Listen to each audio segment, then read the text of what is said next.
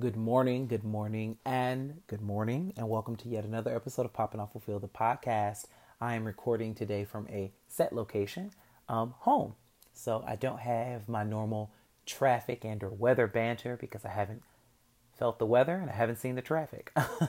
But I didn't want to not record. I want to talk today about my most recent experience in Andalusia and Tuscaloosa, Alabama.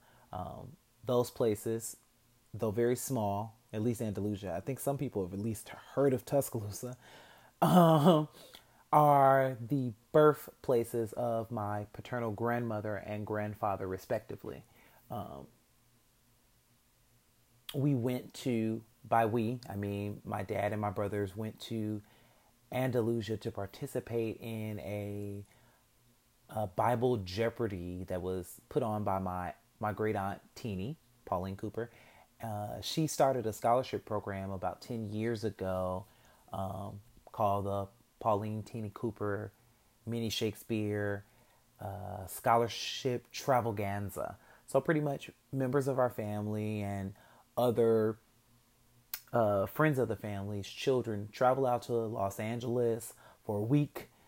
They do different activities in the Los Angeles area. Sometimes they travel to neighboring states to do other things.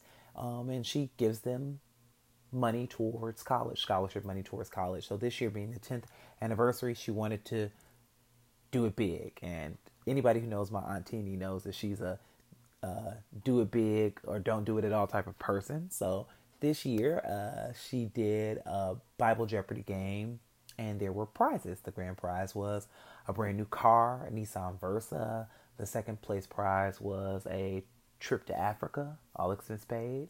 And the third place prize was $5,000. Now, I did not place, but when one Holly man wins, we all win. And so my middle brother won the $5,000, which is awesome. A cousin of mine won the car, and a family friend, someone who attends my Aunt Minnie's church in Andalusia, won the trip to Africa. So it was great. Had a lot of fun. Got an opportunity to bear witness to the celebration of one of the remaining Tuskegee Airmen, Reverend James Jimmy Jones. He lives in North Carolina area, but he did come this past weekend to participate in the festivities. He is based on his conversation, one of the remaining 300 Tuskegee Airmen. And he imparted some great words of wisdom, but I don't want to get ahead of myself. This episode is called Family Matters. In an earlier podcast, I talked a little bit about reclaiming our narrative as people of color.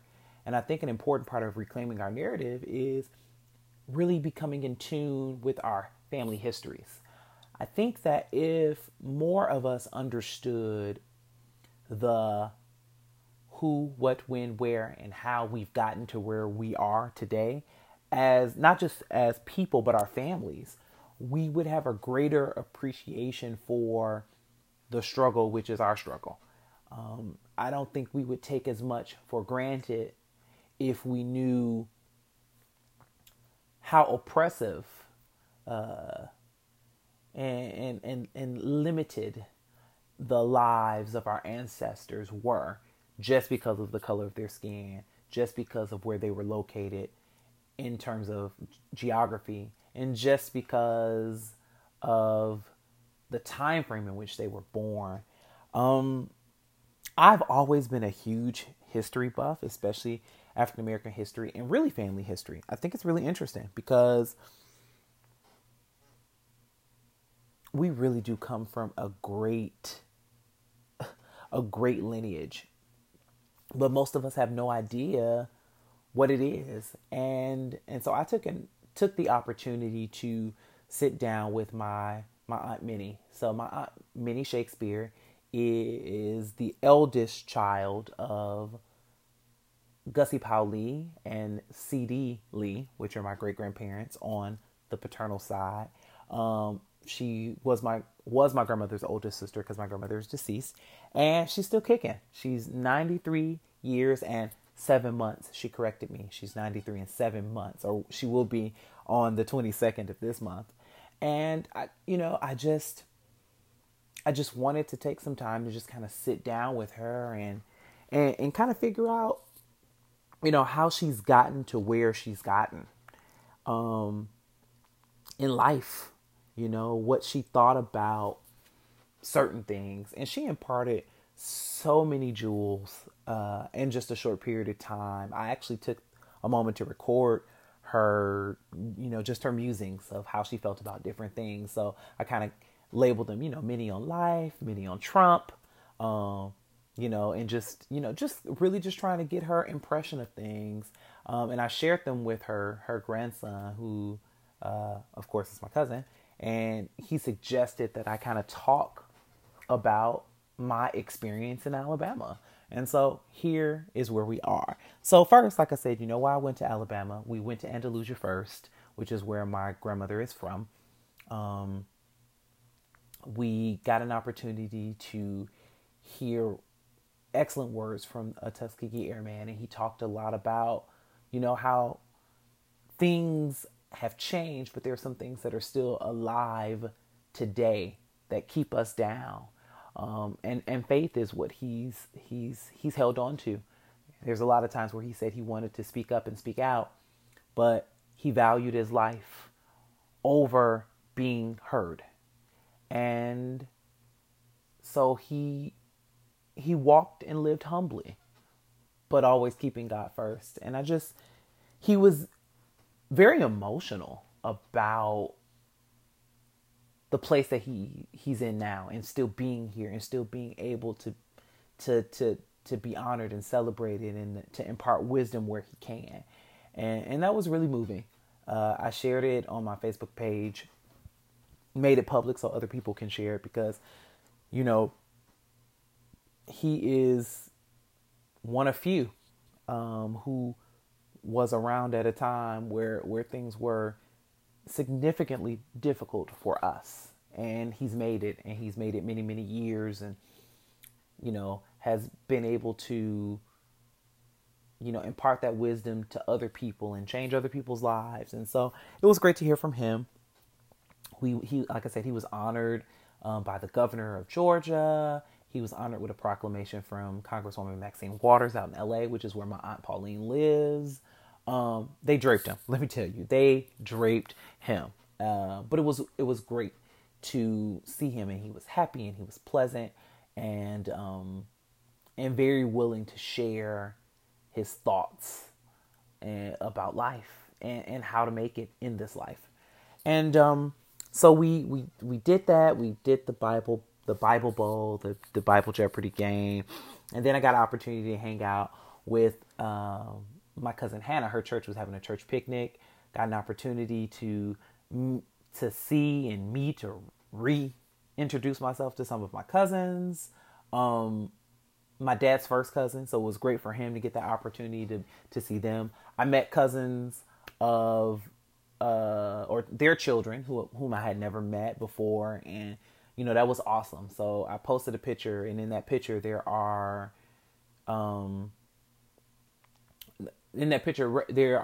three sisters. 1, 2, 3. My grandmother, Aunt Minnie, Aunt Mary. Oh, sorry, Aunt Pauline. 4 sisters of the 10 children that were represented, and we all got an opportunity to meet and reacquaint ourselves with one another. I mean, it was cool. I mean, we shot around basketballs, threw footballs, played cards, ate some really great barbecue. But the highlight of that particular time was really getting an opportunity to sit down with my Aunt Minnie and just kind of talk to her. I think one of the things that stuck out the most for me was her thoughts about Trump. And so I asked her, I said, does he scare you? And she was like, no. She was like, that's Bible. It's, many kings have been in positions where they have used their power to be oppressive, but they all fall. And she said, instead of hating him and disliking him, we really should be praying for him. She mentioned that a lot of people my age, younger generations, don't really know struggle and oppression. And so our thought process is this is the worst that it's ever been. She was like, but let me tell you, it certainly is not. You know, for many, many years, people of color were not treated or compensated fairly for their work and their services. And so none of this is new under the sun. She said everything that has been or that is now has been. And, you know, you just have to continue to do your part. And I think part of doing our part is really connecting with our elders and having those conversations. There's a lot of history there. She remembers a lot. Let me tell you, my Aunt Minnie is one sharp lady. To be 93 in 7 months, you know, that mind is sharp. Her memory is sharp. She doesn't forget anything. You know, obviously, some things are confused from time to time. It's like, oh, I say this and I really mean this, or I call this name and I really mean this name. But she knows her stuff. And it's not just her family stuff. She knows the Bible.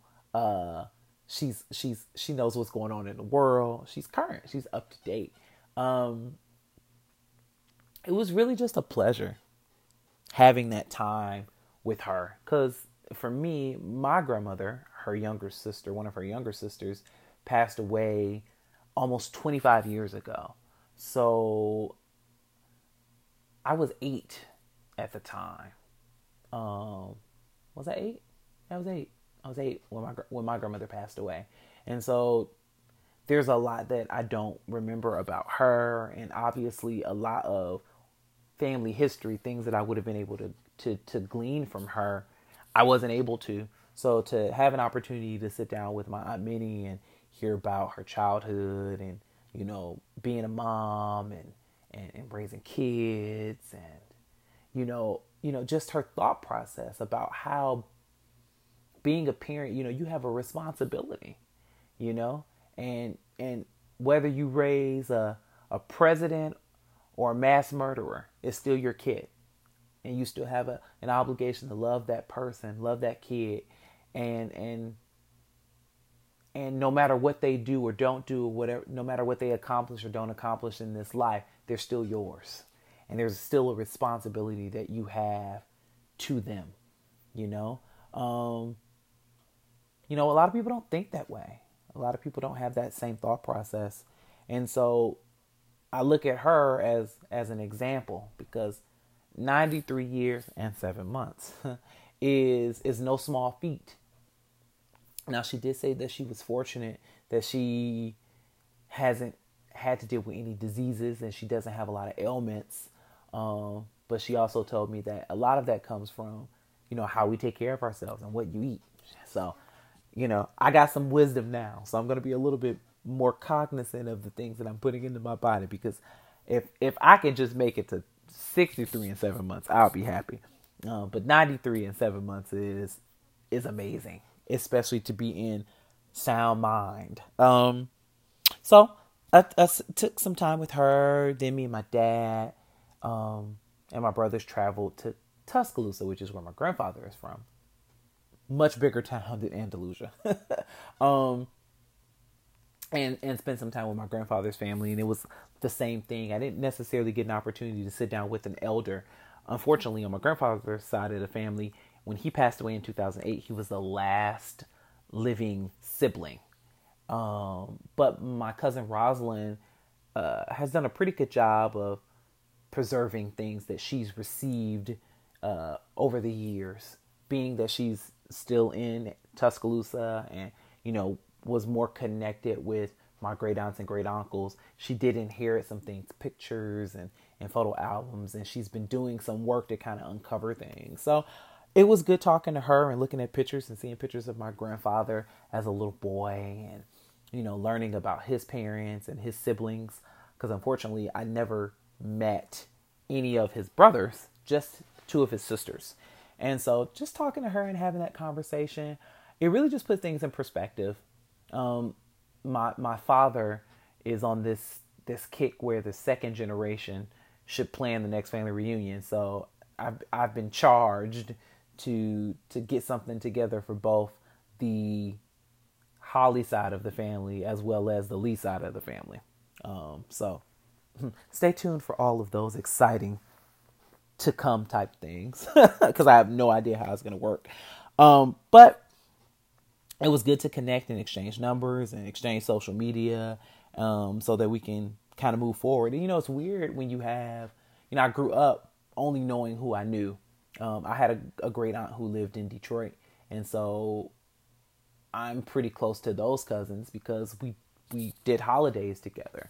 But to become an adult and realize that you have a host of other cousins that are your age and doing similar things and having similar walks of life and similar struggles is pretty cool. It's just sometimes it's hard because once people become adults, expanding their circles is an interesting process. But I'm willing, if they're willing, to, get to know each other and hang out and travel together and, be cool, support each other in our individual endeavors, which, I'm trying. I have a cousin out in California, Evolve, who just wrote a book, which I just purchased, a book of poetry. My cousin Nicholas, who lives in Florida, has a nonprofit organization that he does different things. He's in the law field. So, he's an attorney actually, but, he does other things outside of his regular 9 to 5 in terms of just trying to help people out. So, I mean, it's so many opportunities for us to connect and support one another and possibly help other people. And so I definitely want to take advantage of that. So a little bit about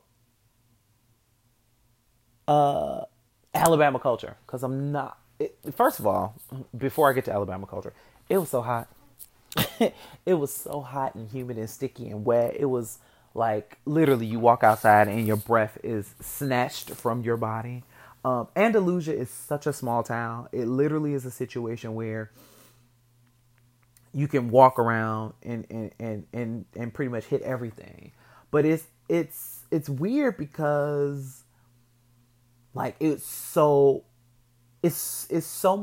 much land. Like you're driving through the town and you're like, my goodness, look at these large homes and all this land. And then you get into areas where things get significantly smaller. And it was just interesting. It was interesting because I was around family most of the time. We really didn't interact with other Alabamians. We mostly just interacted with family, but you can kind of tell that it's a really small town, small life way of living. People, they go to work, they come home, they have whatever extracurricular activities. It's mostly people seem to be, in terms of my family, really involved in church. Education is a pretty big thing in my family. So, people are involved in education.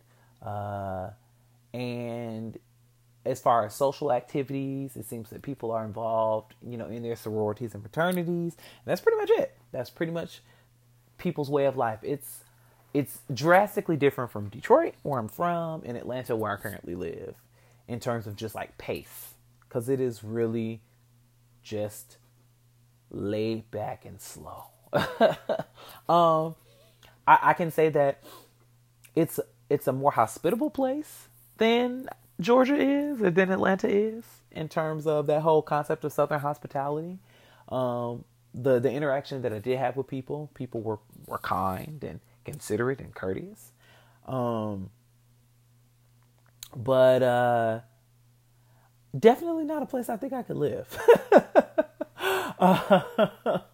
And then when you compare Andalusia to Tuscaloosa, Tuscaloosa seems like a metropolis in compared to Andalusia in terms of like space. And, obviously I didn't spend a great deal of time like exploring either city, but, just the way that things look, traffic lights versus not traffic lights, dirt roads versus not dirt roads.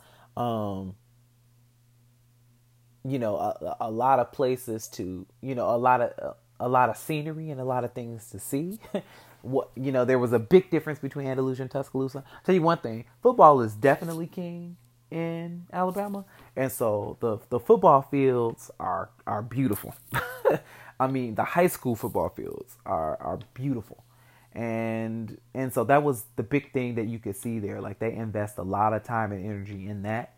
Because obviously on our way to Tuscaloosa, you drive through Montgomery, which brings me to another part of my trip. We got an opportunity to stop at, I call it the Lynching Memorial. I guess there's a more formal name than that, but I call it the Lynching Memorial. It's an entire museum called the National Memorial for Peace and, I believe, Justice. Yeah, the National Memorial for Peace and Justice. And then part of the museum is the National Lynching Memorial. So we didn't get an opportunity because of time. We were literally in transit. So from Andalusia to Tuscaloosa, we stopped in Montgomery to take in the Lynching Memorial. We only did the memorial. We didn't do the museum. And the way that they have the memorial designed is based on the southern states that, obviously where lynchings were recorded. It's by state and then by county. And it kind of just goes in this spiral. And then if you go towards the back, they have all of the, I guess I want to call them the pieces that they hang, because that's the whole concept. They're literally hanging from the ceiling to kind of give you the effect. And they have the county, and then they have the names of the individuals and and I believe the dates in which they were lynched. And then, of course, there are a considerable amount of unknowns. And then along the side, they have stories of those individuals who were lynched. So it will say, this particular person was lynched after being acquitted of murder. This particular person was lynched because they disrespected a white man or white woman in public. This particular person was lynched because they were found guilty of a petty theft or whatever the case is. They're different stories. I really took my time walking through. I didn't want to rush. I spent some time taking pictures specifically of Georgia counties, particularly counties that I see every day. The county in which I live in, DeKalb, the county in which I went to school in, Fulton, the county in which I drive through, in which most people of color have the most issues with, which is Cobb. And there were lynchings that were, as recent as the 80s happening. And it's just like, wow. It really puts things in perspective when you can see that type of behavior at play. And it was very humbling for me. Emotionally, I couldn't put my finger on how I felt, in terms of whether I was saddened or angry. Like, I didn't walk out of there pissed.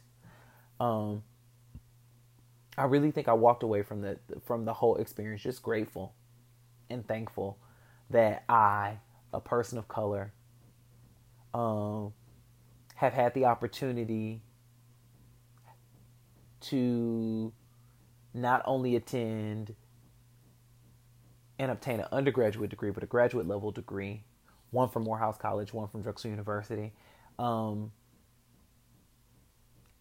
never really had to deal with what these people have dealt with, I literally am the promise of a better life. Like, those people lost their lives just living their lives. And because of that, I'm here. I'm a product of that. But I did wonder a little bit about, what could these individuals, who could they have become given the opportunity? How many preachers, teachers, doctors, nurses, lawyers, educators, uh, mayors, councilmen and women, politicians, entertainers, performers. Like, how many lives, how many dreams were snuffed out, um, based on the individuals that were the names, the reimaginings, the representatives that I saw. How many of those dreams were dashed? How many more patents could have been secured? How many more songs could have been written? Poems could have been written? Like, who were these people? What were their stories? Some of them were in life. So how many people here had arrived to a certain space, and how many people were not given the opportunity? And so I think that's what the spirit of just gratefulness and thankfulness kind of just washed over me. Because even before me, this could have very well been any one of my grandparents growing up in Alabama, and being born and raised in the 20s and 30s in Alabama, before we had any rights, and just the thought process that, the lynchings were the response to white people not wanting to allow black people the freedoms that they deserved as citizens, because they didn't want them to be treated as equals. They wanted them to be remained as property. And so lynching became popular because of that. And then, even though we've gotten away in large part of the physical lynching, in terms of choking someone's dream physically, ending their lives physically, the lynchings that still occur, but in a not necessarily in a physical way, in terms of mass incarceration, in terms of all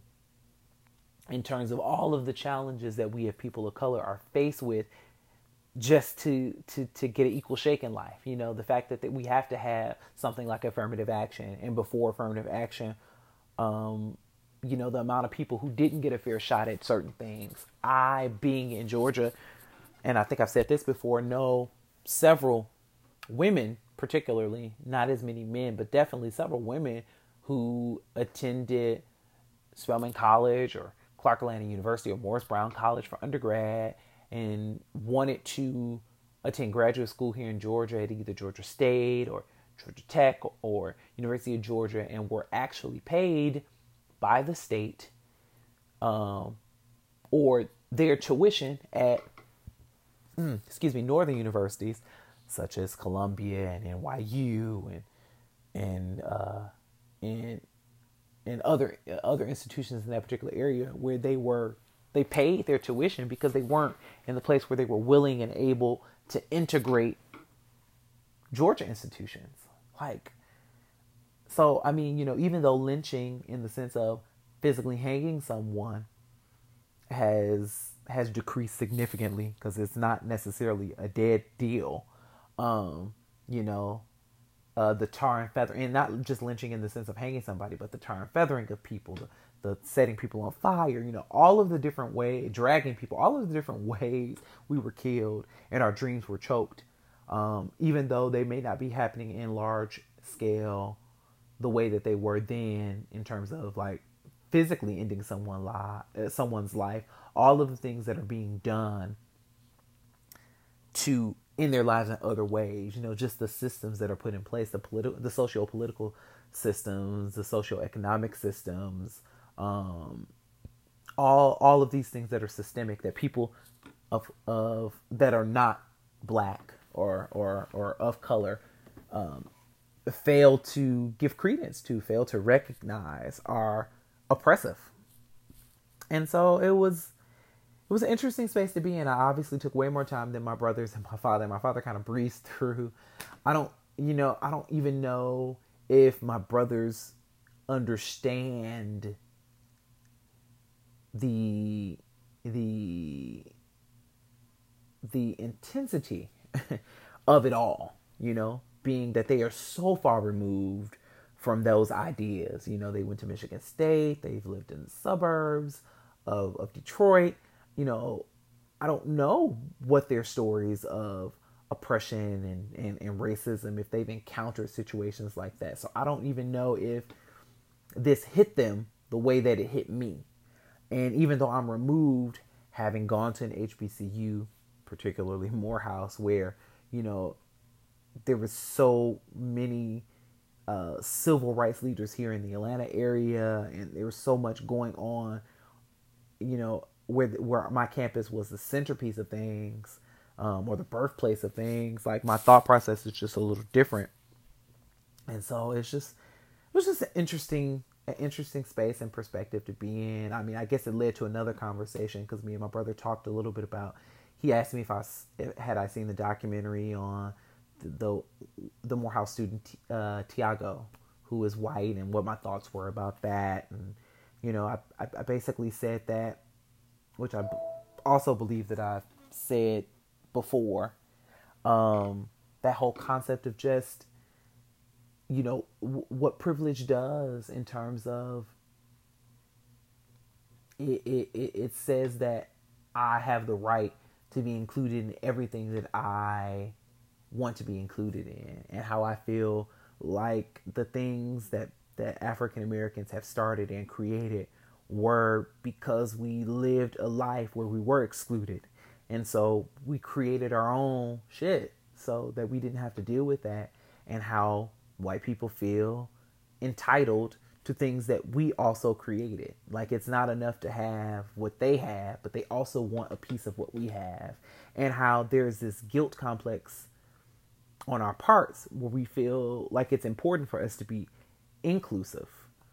And how I think that isn't beneficial for either sides of the fence. And I'm not necessarily saying, I'm not in the place of my grandfather or even Reverend Jones, where they talk about segregation and how, you know, segregation in some respects might have been better because integration created all of these issues, or the process of integrating created all of these issues. But, you even think about the stories of the small towns where black people were there and set up and build, and they weren't integrated. They were segregated, and they had their little area, and how people didn't even want to see that particular aspect of things thrive. So even in a situation where people of color remain segregated and try to build lives for themselves and their families separate from white people so that there weren't any issues, white people still felt a need to destroy what they had. And you see that in in towns that were burned and people that were lynched in those towns, as well as, other black neighborhoods in prominent cities that were burnt down, or people were, beaten because they were living a good life separate from everybody else. So I don't want to ramble on. I really just wanted to kind of share a little bit of what I experienced this weekend. Thank you to Jermaine, who suggested that I talked about this. And I just want to leave you with the thought that it's important for us to really take the time to listen to the elders of our family. Black people, because we can't count or trust that our stories are going to be recorded properly. Oral traditions is how we pass information down from generation to generation. It's how we keep things safe and sacred. And so if you are fortunate to still have a grandparent or a great grandparent that's still alive, a great aunt, a great uncle, even an older cousin, somebody, whoever the matriarch or patriarchs of your family are, if you get an opportunity to sit down with them and just begin to have them recollect things of their past, their childhood, their upbringing, and you begin to record those things, I think that we would all have a greater appreciation of who we are and what we come from, because we come from excellent stock, not good stock, excellent stock. but it also would probably spark in you this vigor to want to figure it out. And I think that a lot of these ancestry.coms and these, these swabs and different things finding about your African culture is amazing. Where you descend from, if you're Nigerian or Ethiopian or Eritrean, I think all of those are great. However, we're extremely disconnected from our African heritage, whether it be Western or Eastern Africa. We're really disconnected from that. If we have an opportunity to figure out what happened after we were brought here, and how we were able to survive throughout those things, I think that's a good place to start having a conversation. Record those things. Sit down with your elders, and if they have pictures, try to get those things labeled and dated, and have the locale recorded. Where was this picture taken? When was this picture taken? And who's in the picture? Because long after that particular person has gone on, those things become artifacts that people are disinterested in. And there's probably great treasures about your family and who you are. What illnesses have plagued your family, what demons have plagued your family. Those are things that are important to know, because we raise children and raise our families not being connected and not knowing these things, and wondering why are we dealing with cancer? Why are we dealing with blood disease? Why are we dealing with heart disease? Why are we dealing with aneurysms? Why are we dealing with mental retardation? What happened? And some of those answers can be found with depression, with schizophrenia and bipolar disorder and dissociative identity disorder. A lot of these answers can be found within our family histories, and puts us in a position where we can better prepare ourselves for the future. So I'm going to let you go. I have held you very long today, much longer than I like to. This is definitely not a micro content podcast, but I hope that you were able to gain something from it, and I look forward to speaking to you guys next week. Peace.